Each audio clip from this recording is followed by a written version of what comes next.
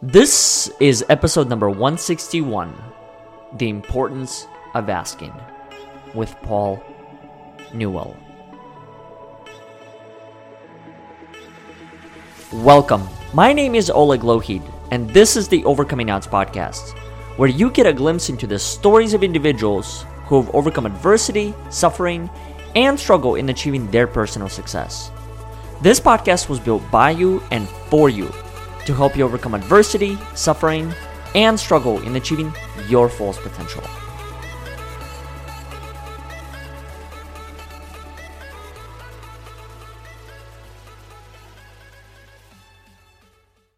Before we get into today's episode, I would like to make a few brief announcements. First one being an invitation to all of our listeners to our upcoming call this Saturday called Courageous Conversations. This is a weekly discussion that we started 10 to 11 weeks ago, where the whole purpose is to bring together members of our community and have an open discussion about a topic that matters most in our lives. If you'd like to know more details about any of these upcoming gatherings, go ahead and leave us a message through our website at overcomingodds.today, to which we respond to you with all the details about how you can join any of these calls. The second announcement I'd like to make is in regard to our show. If you like what you heard on any of the previous episodes, consider leaving us a review on iTunes, Facebook, or Google so more people can hear these inspiring and courageous conversations. Now, let's get back to the show. Paul, welcome to the show. Thank you, Oleg. Great to be here, man. Absolutely. Thank you for being a part of it, and thank you for joining us this Sunday for the event. As you and I spoke about, it was our first experience in hosting something virtual like this. Scott Mason and I were talking about it as well. You know, there are many challenges that we faced. One of them is having an event like that, covering some of those topics and what appears to be kind of like Great Depression when it comes to the different fears and stuff that we encounter. And so it was interesting. It was a really interesting experience to be a part of and understand that I think whoever came there was meant to be there. And the biggest thing is that people walked away with so much insights, perspectives. Like even when you shared your story, as I shared with you, you know, about, and I don't know if you publicly shared this, so I don't want to It's all good. spill a can of beans here. Go ahead, man. You good. But when you were talking about the divorce and the things, and you said, you know, there's nothing I would change about it. To me, I looked at some of my other relationships and different things that have happened. I was like, I'm the same way. Yeah. Because they make up who I am today. Yep. And if one thing had been done differently, if I chose to go back and undo certain thing, I wouldn't be here. Right. So I think there's a lot to be said with like choosing to embrace yourself for who you are. Oh, agreed. Yeah, you know? Absolutely, man. Absolutely. All the scars and all the bruises. The whole shebang-a-bang. Yeah. All of it. The whole kit and caboodle, some would say. Everything. Mm-hmm. The topic that I wanted to talk to you about is something that you and I started prior to hitting the record button. And as I told you before, and just knowing how well you and I connect, probably could have had a 5-hour conversation. And then next thing is we know we didn't record the conversation. So there would be a problem within a problem. But this topic is something that I've encountered quite a bit, and I believe it's a learned skill. I don't think we are born with it, in my opinion. And it's this topic of asking for help. In your case, as I know you mentioned before, you struggled with that. Yeah. Can you recall a time and why? Why did you struggle to ask others for help? There was several times. I think the one that sticks out the most to me is asking for my value. Right? And for me, asking for something that I felt a value, whether it's more money or a bigger rate, or it could be a date, a relationship. Like I was in this space of fearing that that maybe I wasn't worth it. Right? Maybe I didn't matter. My request didn't matter. I would get rejected. They would judge me for whatever reason. Like I was in my head, Oleg, like thinking all these possible outcomes and free of actually asking to see what the actual outcome would be. Yeah. And it stifled me, man, because like I found that I became more of a people pleaser, wanting to see what everyone else wanted, and then failed to say or ask for something that I wanted. Then I would usually blow up. I'd have like a temper tantrum, or, you know, I'd either numb myself in some way. So it had a serious impact on how I was living my life, man. And then how much I felt full or fulfilled in my life. Mm-hmm. Mm-hmm. And And it's I a think practice. it is. And I think it's also one of the challenges of being people like you and I, because naturally we're givers, Right. and ask has that component of take it. And I think that's maybe one, at least that's a challenge I encountered in Yeah, I first try to learning to think. ask. Yeah.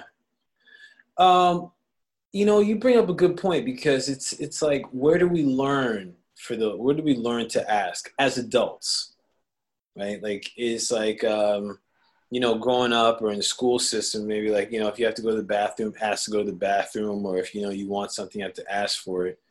And then like, where do we, I think that as a culture, as an education, we fail to have those types of life skills to ask, or really another way to say it, to make a request. Yeah. Hey, I have a request. Can you fulfill it? Yes, no? Okay, thanks. Now I know. Hey, I have a request.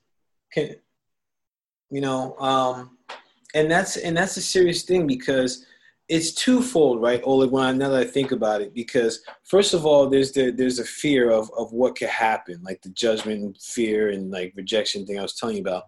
And then also something I recognize is like, I had to really think about what it is I want in the first place. Mm. Okay. Because that in itself was a challenge. Like, well, what do I want? Let me get back to you. You know, it's like, oh, Chuck, someone actually asked me? Wow, thanks. So I think it's a twofold thing, man. Yeah. I was having a recent conversation with a friend of mine a couple of days ago, and she had mentioned the fact how when she connects with people, she expects everyone to do a similar thing that she does, and that is the research and figuring out the areas they work in and stuff like that.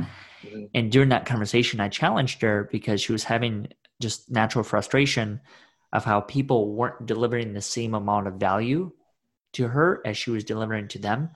And I had asked her the question. I said, well, do you articulate to them what you're looking? She says, no, I just expect them to know it. I said, how could you? I don't know what you want. Right. And the things that you might have publicly may not be the things that you actually want in your heart, because you might not have been able to fully articulate the things that you Right. want in your heart through a LinkedIn profile. Mm. I mean, let's face it, the Wow. written word, how close is it really to Right. what we want for most of us? Right. Mm. Not many of us actually have the ability, or haven't developed the abilities just yet, to articulate that thing. That's why I think this whole concept of purpose and meaning, sometimes it's put on a pedestal as this thing that's like, it's, you know, this grand thing that we've got to hit and accomplish. Right. In reality, that creates so much pressure, where now I understand why people don't even want to pursue that route of finding Yeah. that purpose. Yeah. Because it's like right out, I'm digging what you're saying, because right off the bat, it's like, oh my God, that's a heavy burden to carry. Yeah. I'm already in my head, and now I'm Yeah. like, nope. I want to add something, right? Because what you said really resonates deeply with me about like what's in your heart and being able to express what you want. And it's something I learned when I was really getting mentored by this guy, John Tompkins, about my language, because I noticed, he pointed something out to me that even when I would get someone asking, what do you want? My response would be, well, I don't want X. Mm. Now, this is interesting because I'm doing my best to recall how you said it, but basically, in the essence was, there's no clarity in what I want. Like you asked the person, like, did you state what you wanted? Now, the thing that's interesting is when someone's asked what you want, and then if I were to say, I don't want this, there's still a lack of clarity. Yeah. Well, if you don't want this, like the person I'm in communication with, they may be like, well, they said they don't want this, so I'm just going to do something else. Now, I may say, like, I didn't want that either. Yeah. Well, what do you want? And I think that is the key thing. It's like being able to listen to our language and still switch off that negative of saying everything else other than what we actually want, which takes some attention and presence, man. And do you think in the case of you stating what you don't want, that's the thing you actually receive? Yes. Yes. The brain is free of processing that not. So if it's like, I don't want to have chocolate frosted donuts. Guess what you're going to end up craving? Chocolate frosted donuts. Yeah. It's like, try for anyone watching this or listening, try it. Mm-hmm. Okay? We do it all the time. I don't want to be in a bad relationship. Well, then guess what you're in? A bad relationship. Mm-hmm. So how much of that journey then becomes about, I don't even know how to ask this question. How much of it do you externalize through the spoken word, and how much of it do you keep internal? Such as, I don't want this. Is that an internal component? Yes. Yes. I think it all starts internal first. Okay. Personally. Because I got to really look at, well, first of all, I'm aware that I said I don't want this. Now I got to go inside and figure out, what do I want? Even if I keep it as basic as, it's going to be the opposite of what I said I don't want. Mm-hmm. So I want good relationship. Now, internally, I got to figure out, well, what the hell does that even mean? Because that's an inference. I want a good relationship. A good relationship to some people could be like, give me a bunch of chocolate frosted donuts. Some people could be like, I want you to hold my hand. Like, I don't know. As good as it changes. I think it's definitely an internal conversation because we have to know for ourselves. We have to know what that feels like. Maybe it's going back to a memory of like what it felt like to be cared for or loved. And then saying, I want to feel this, or I want this. So I think it definitely starts internally, and then it goes externally because now I'm able to communicate with someone else in the hopes that they're going to get it. Mm-hmm. Yeah, I think you bring up a really good point, and that's something I've been thinking about because as you and I have shared before, whatever you say, whatever you speak, the chances of it coming true are just that much higher. I mean, you're increasing the vibration. First it starts with the vibration of thought, then it becomes speech, and then through one conversation, another person hears it and hundreds of others hear it, and then all of a sudden it's like, boom, now it's being spoken across however many people. And that's, I think, how some of the things happen. Yeah. And so in articulating that thing that you want, whenever you're asked a question of how can I help you or what do you want, it's in our best advantage to get as close as we can to that thing. Right. It may not be the ultimate thing. I don't think it ever is, actually. I stopped believing in the ultimatums of things. I'm with you on that, man. I don't think that's a thing. I think it's a thing we create. Yeah, I mean... Wow, when you just said that just made me think of it. I think it's a thing that we create as a defense, actually. Because if it's like an ultimatum, it's like, well, I'm going to stop short here rather than exploring any possibilities. Yeah. That's the defense. Like, well, it's either this or that. Yeah. And maybe it's this and that and something else. Mm-hmm. So it's when you thank you for that, because that made me realize something different. Yeah. There's always going to be an experience within an experience. You say, I want more love. Just like you said, what does that look like? Love can come in so many different forms. The love that you have with your parent is going to be completely different than the love you have with your partner or your dog. Right. At least I'm assuming, based on my experience. Possibly. Hey, I don't know what's going on at home. I don't know. I'm free of judgment. It's all good, man. I'm detached from the outcome. So, but I think it's it's very interesting when I think about this, right? Because really being able to communicate and do this ask and make an ask, it's really, I think it's a way of enhancing how we relate to others.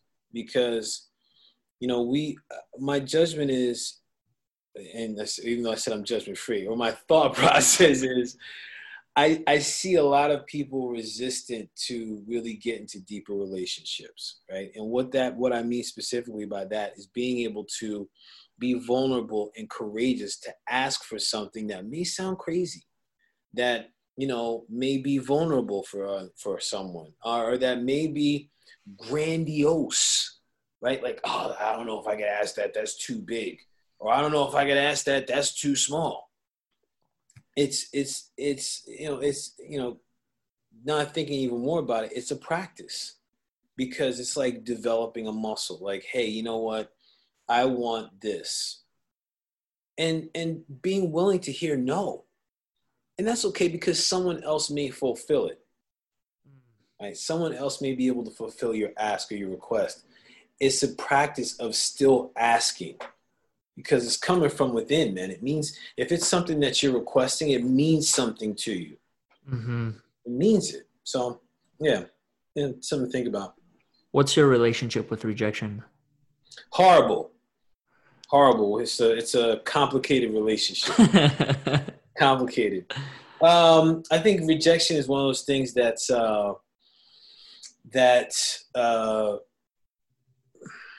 I'm constantly in struggle. I don't want to say struggle, but like I'm constantly in relationship with, right? Like I think right now me and rejection are in therapy. We're working things out. So it's really about, for me, growing up, I didn't think that my opinion really mattered. I was the youngest of 5 kids. Then when my parents got divorced, like unconsciously or subconsciously, I thought that, it was because of me. So like I didn't ask for much. I didn't want to be a bother. I wanted to make everybody laugh. And like what I wanted didn't matter. And I just thought I didn't matter. So I constantly thought I was going to get rejected. Like then growing up, getting rejected by women or job proposals or like in sports or whatever, it just added on to my belief. So now as I'm getting more seasoned, it's for me, it's about a reframe.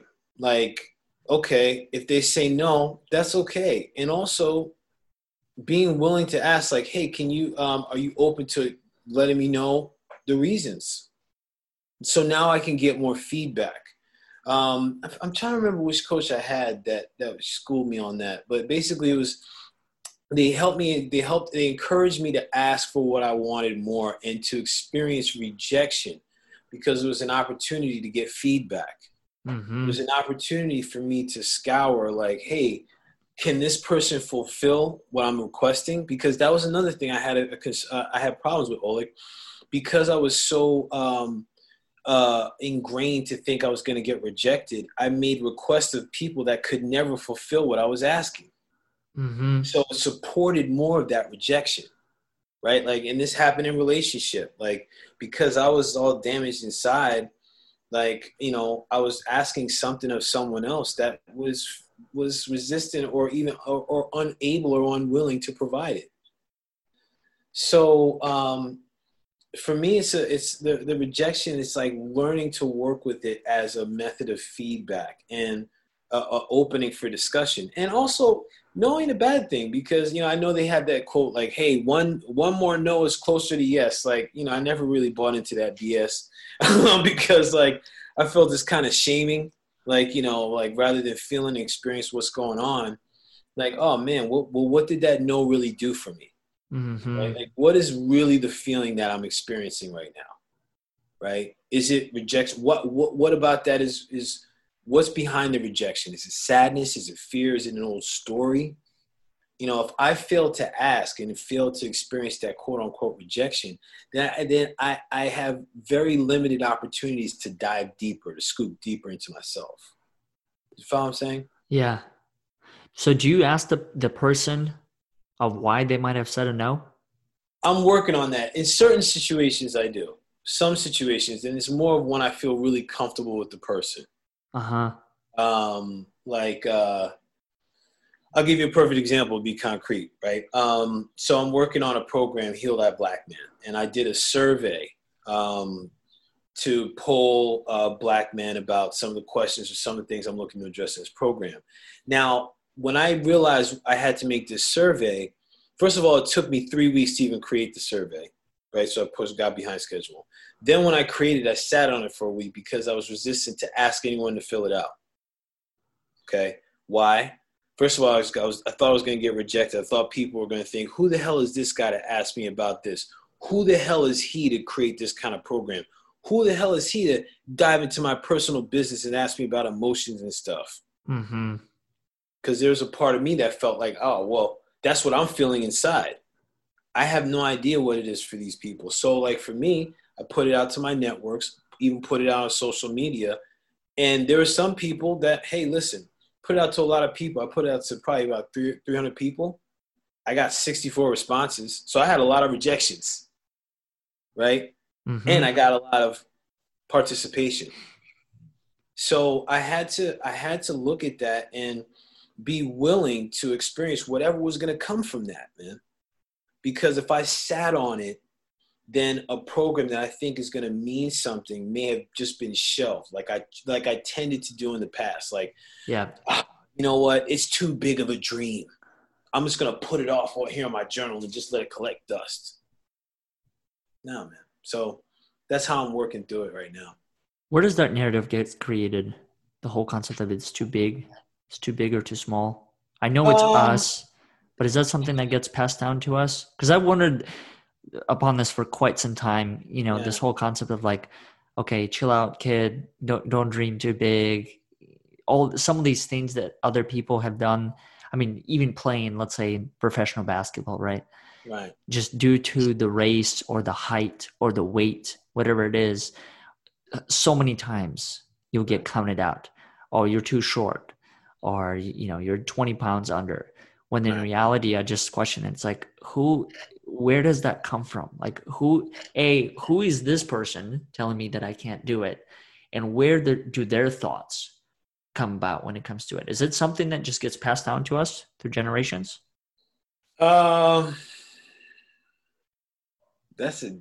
Yeah. Oh, where do I start? I think yes, I do think it gets passed down. I'm going to speak for myself, right? And also in my experiences working with others, I find that that to answer your question about that thought of being too big, right? I think for me, it was growing up. It was constantly like, hey, you got to do twice as much as this person, and be humble about it. Like that was a narrative I heard growing up as a black boy, right? And then as a black man, right? Like, hey, that's a great job you did. Take it easy though. Chill. Like, oh, it's like, if I was feeling good about myself, like, I'm going to knock you down a couple pegs, right? And then all of a sudden it's like, oh man, who was I to think that I could do this? So I think it's something that's passed down as a conditioning, thinking that, well, like, yeah, I want you to be great. And then this conflicting message of, I'm going to chop you down when you get there. Mm-hmm. So there becomes a narrative of, like, I'm not going to do something that's out of, like, that's, what, someone else could do that. Like, that's a little bit too big for me, right? And it may be opportunities growing up too. Like, do we have the opportunity to do something great and then also be able to acknowledge ourselves for it fully? I think in this age of competitive nature, I think there's this thought concept that there's only one. There's like a scarcity of like only one person can get the prize. False. Everyone has a prize. It's for their individual selves, right?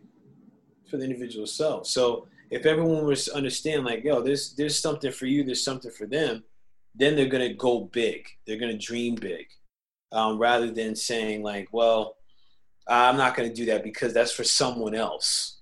That's a bunch of hooey, man. In my perspective, anyway, the experience of what I've experienced, that's where I think it comes from.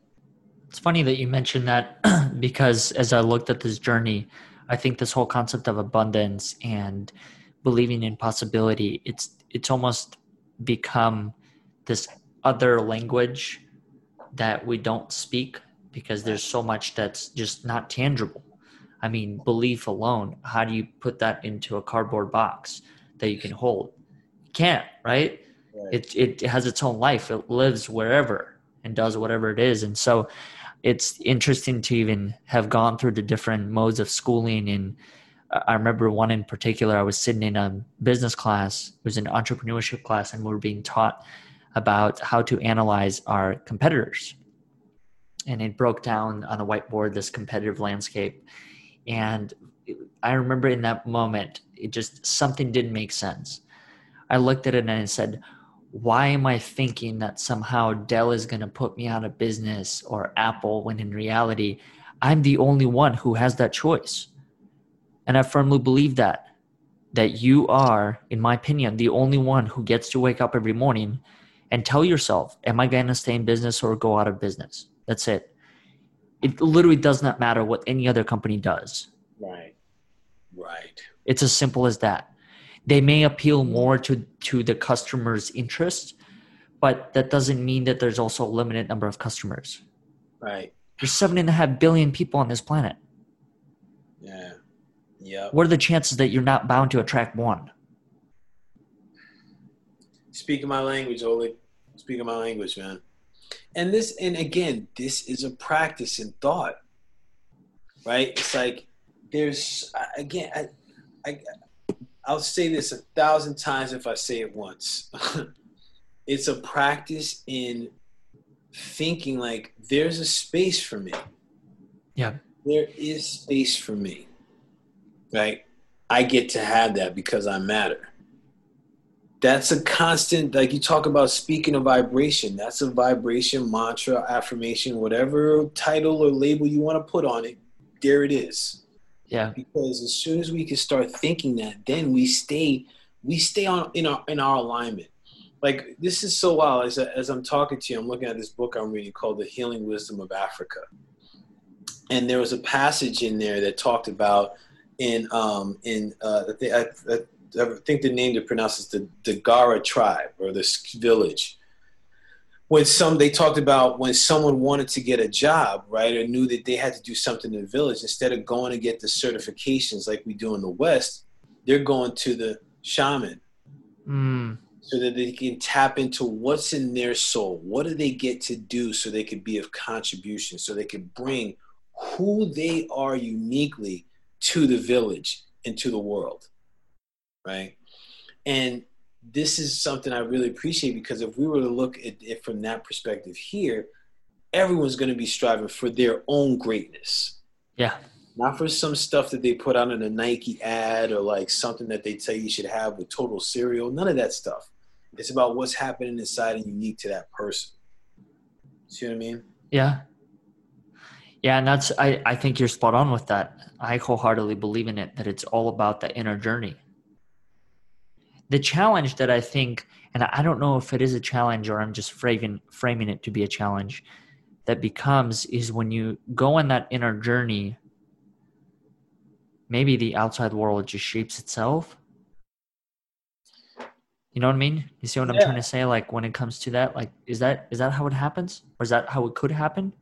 I think that is how it happens, right? Because we collect data. I mean, like science wise, right? Our senses collect data, and this wonderful processor under this dome takes this and then formulates it based on where we are in space, like what's happening in space, right? So if I have a certain program that's running in here, what's going to project is what's based on that program. Right? So as soon as I start tinkering and stuff and get an upload or file or clean out some files and add a new program, now what my projections or my perceptions are going to shift. Like if I have this perception beforehand of like, oh, well, what I say doesn't matter, then I'm going to perceive any possible rejection or any term that may be neutral. I'm going to I'm going to translate it into or transmute it into something specific. Yeah. Right now, if I go to this other frame or this other program, like what I say matters, and I have a voice. Now I can shift my perception and see things as a way to communicate, see things as a way to get my space.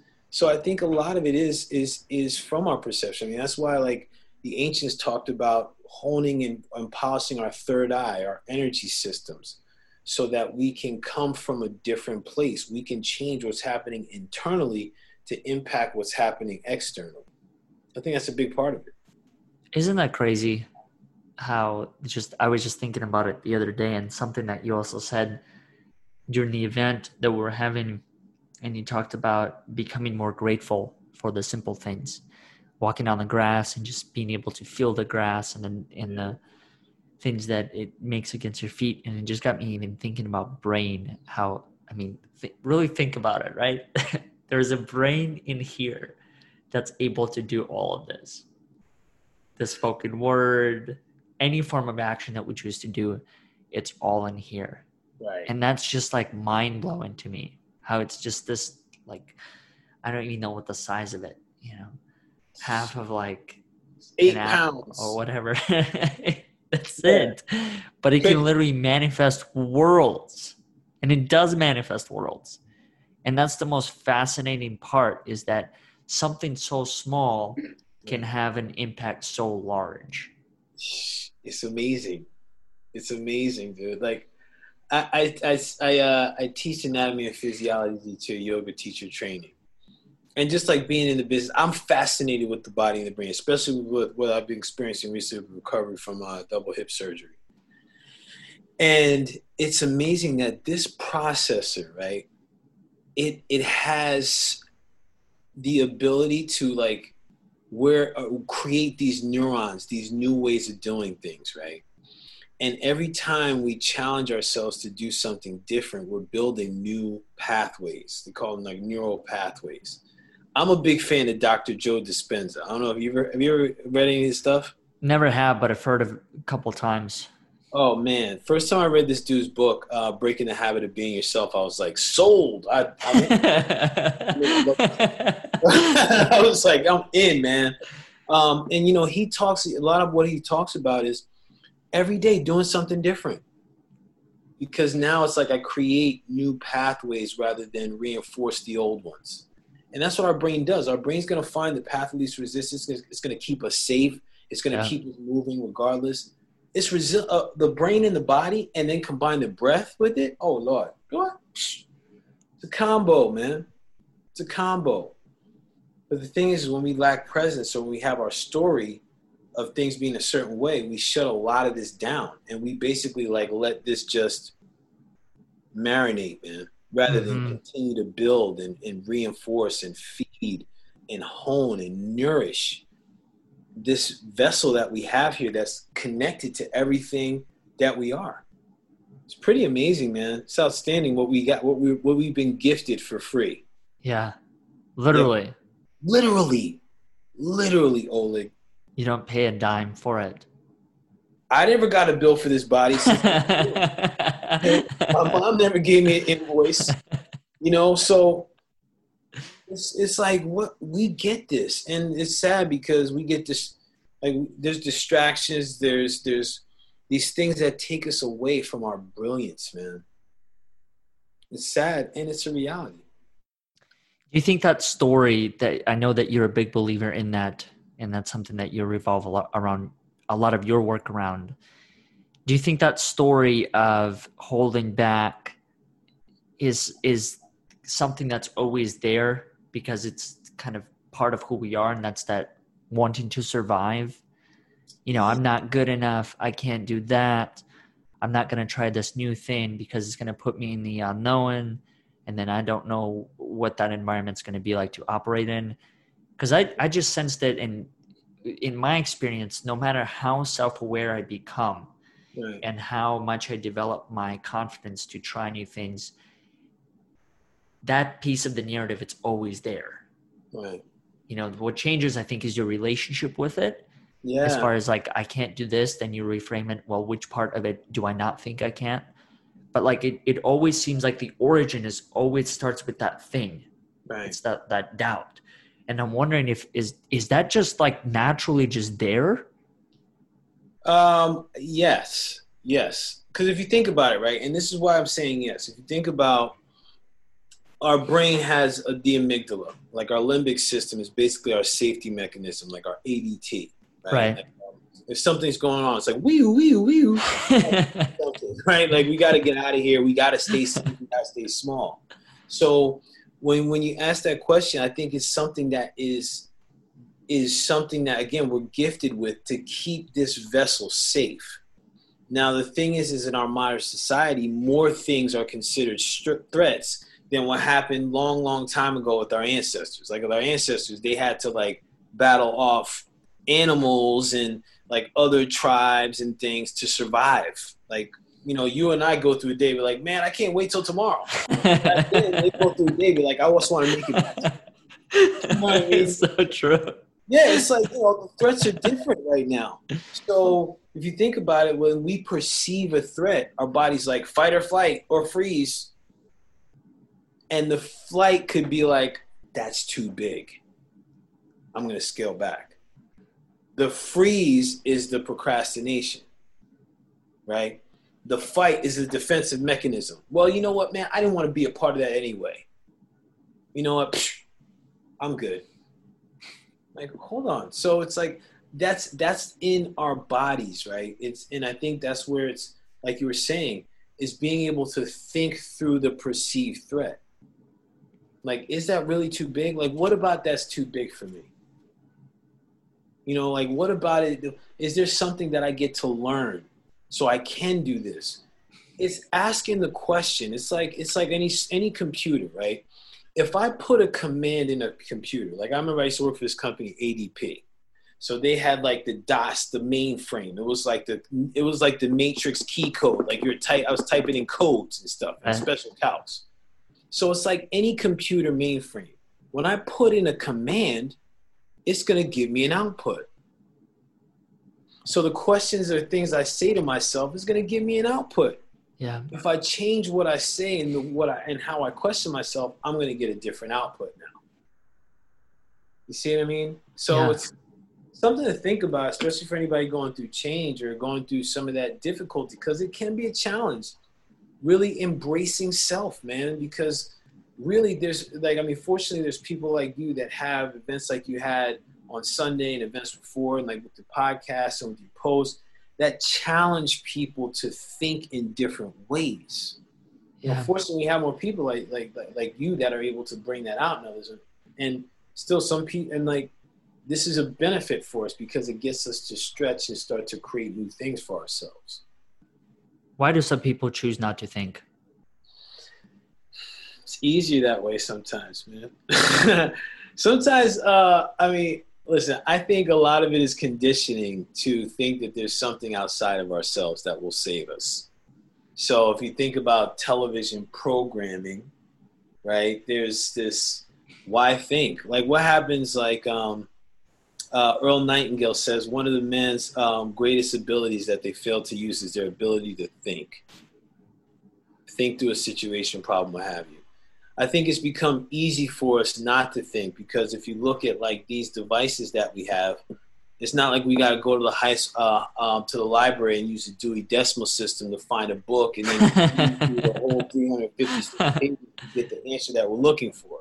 Right now, we just type it in. Hey, Google. So what are the spaces for us to think, man? Yeah. So I think it becomes easy not to think, especially with all the quote unquote stress or distractions. People are like, I'm done thinking. It's like a friend, I forget the book he quoted, but it's decision fatigue. You make all these decisions like, who am I going to respond to on social media? Do I do this today? Do this? All of a sudden, it's just like, I can't take it anymore. Netflix. I got to get Netflix. And listen, I'm saying it for your judgment, because I'm listening. If people are like, I know what he's talking about, great, because I was there freaking Tuesday night. So it's like, I'm human too. And right? And that's why this is a practice. This is real stuff. I love that because it's so true.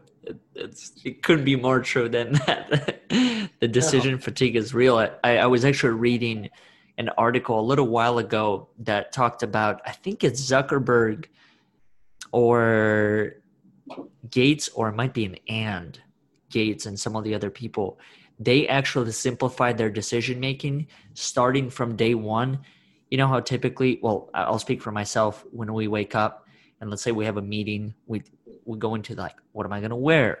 Does this look professional? Now, what about this one? So we fatigue our brain with all of these minor decisions when in reality, what's the objective of the meeting? It's just for you to show up. That's it. Who cares about what you wear, right? But Right. yet we put so much emphasis on the other part. And the thing that they mentioned in that article was that in their case, sometimes they literally just have one set of clothes. Yeah. That's it. So they Yep. don't have to decide. They just throw it on and go. And then it's funny because, as I'm sure you've encountered people like that as well in your life. You know, some of the billionaires or millionaires that you encounter, and then you look at them and it's ripped jeans, flip-flops, and then the automatic judgments that we make, oh, something must be going wrong in their lives. And then you talk to them and you realize that they actually make 100 or 200 times more than what you make on a daily basis. Yes. And now when I read that article, it made sense. I was like, I get it now. I understand why a person would dress like that, because it's like, why waste your brain power on something that's really not, it doesn't produce results. Nope. For what? Yeah. For what's the benefit? It's wild because I think it's yeah, I think it is Zuckerberg and Bill Gates, but they have a basic way of doing things. It's like Warren Buffett's like that too. He's very regimented. He gets the same breakfast. He does the same thing every single time because he was like, I don't have to think about it. Perfect. It's a minimalist lifestyle, I think. And that's another piece, our materialism. Like, advertising is slick, man, Oleg, because it's like, you see people smiling in a fresh new car, and then you're looking at people look at their lives like, man, I don't have that kind of stuff. I'm not smiling. Maybe I need that. So it's interesting, man. Very interesting. Do you choose to live a more minimalistic lifestyle? Or do you feel like you have too many possessions in your life? Yeah, I think I've taken the past year to really trim down a lot of things. I think that in itself is a practice too, being able to start to trim down. But I found, like, especially in my clothes, like, I don't, like, I get things that can layer, do a lot of different things. So I don't have to have a bunch of clothes. And I find that, like, like in my house, like I used to be a little bit more of a pack rat. I'm still working on it. If you talk to my partner, she'll be like, yo, you still but I think it's like, for me, I've seen the benefit of being able to scale back where I have to put my decisions, right? Or what kind of decisions I have to make. And also it's like really looking at, hey, if I get 3 pieces of clothes, I'll get 3 good pieces of clothes that I could wear forever, Yeah. It's like, I remember my brother used to work at Brooks Brothers, and when I was getting a suit, I was like, when I was coming out of college and getting a suit, he was like, Paul, save your money and get one good suit because you could wear it for a long time every day. And I was like, whatever, man. This place here's got suits for $99. Okay, so shut up. My older brother. And then, like, lo and behold, man, like, wearing that suit every day, like, in a month's time, there was a hole opening up by the crotch, like the under the armpits was starting to wear. And I'm like, oh, junk, he had a point. And my message here is that, like, if we buy for quality rather than quantity, right? So instead of buying like a bunch of different t-shirts or a bunch of different jeans, like, I have one good pair of jeans and like maybe 3 or 4 different good t-shirts that I can rock. Yeah. Or like something that's basic. I think that, to me, that helps me get grounded and also helps me be freer of distractions, which helps. Big time. To wrap it all up, as far as how you and I chose to start this conversation, final thought for today's episode, and that is to put the question back on you. How can someone help you? What is your ask? So, my ask of others is to watch your language. Watch the language to yourself. Watch your language to others. And if you're looking for support, my ask is that you participate in the class I have coming up called Core Language Words Matter. The reason I'm asking people to watch their language, and I want to be free of using the term especially now, and I'm going to use it, especially now, is because everyone is extremely sensitive, highly combustible right now, and the words that we say can be misinterpreted. Yeah. So when we watch our language, what we say to ourselves, how we treat ourselves, how we talk to others, how we treat others, that can create a shift in our relationship. So my ask is for people to watch their language and check out the class. Where can people find the course? They can follow me right now on Facebook. We have a Facebook page that's going to really be our funnel for information. It's called Core Language. The core is in all caps. It's separated by periods because the core actually means something specific. And it's Core Language Words Matter. We have actually live courses coming up next week on August 3rd, 6th, 10th, 13th, and then 17th to really give a summary of what this course that we're launching in September is about. And we do Facebook Lives that talk about little things that we come up with in conversation.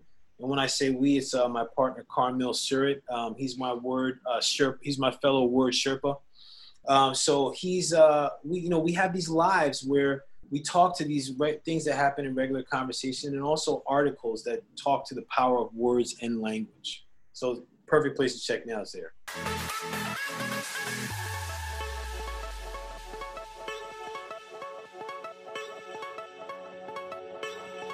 Thank you all for listening to today's episode. I hope you enjoyed it as much as we did. If you haven't done so already, consider subscribing to our future episodes so you can receive all of the latest content. Also, if you like what you heard, consider leaving us a review on iTunes, Facebook, or Google so more people can hear these inspiring stories. Once again, we thank you for listening and we'll look forward to having you next week.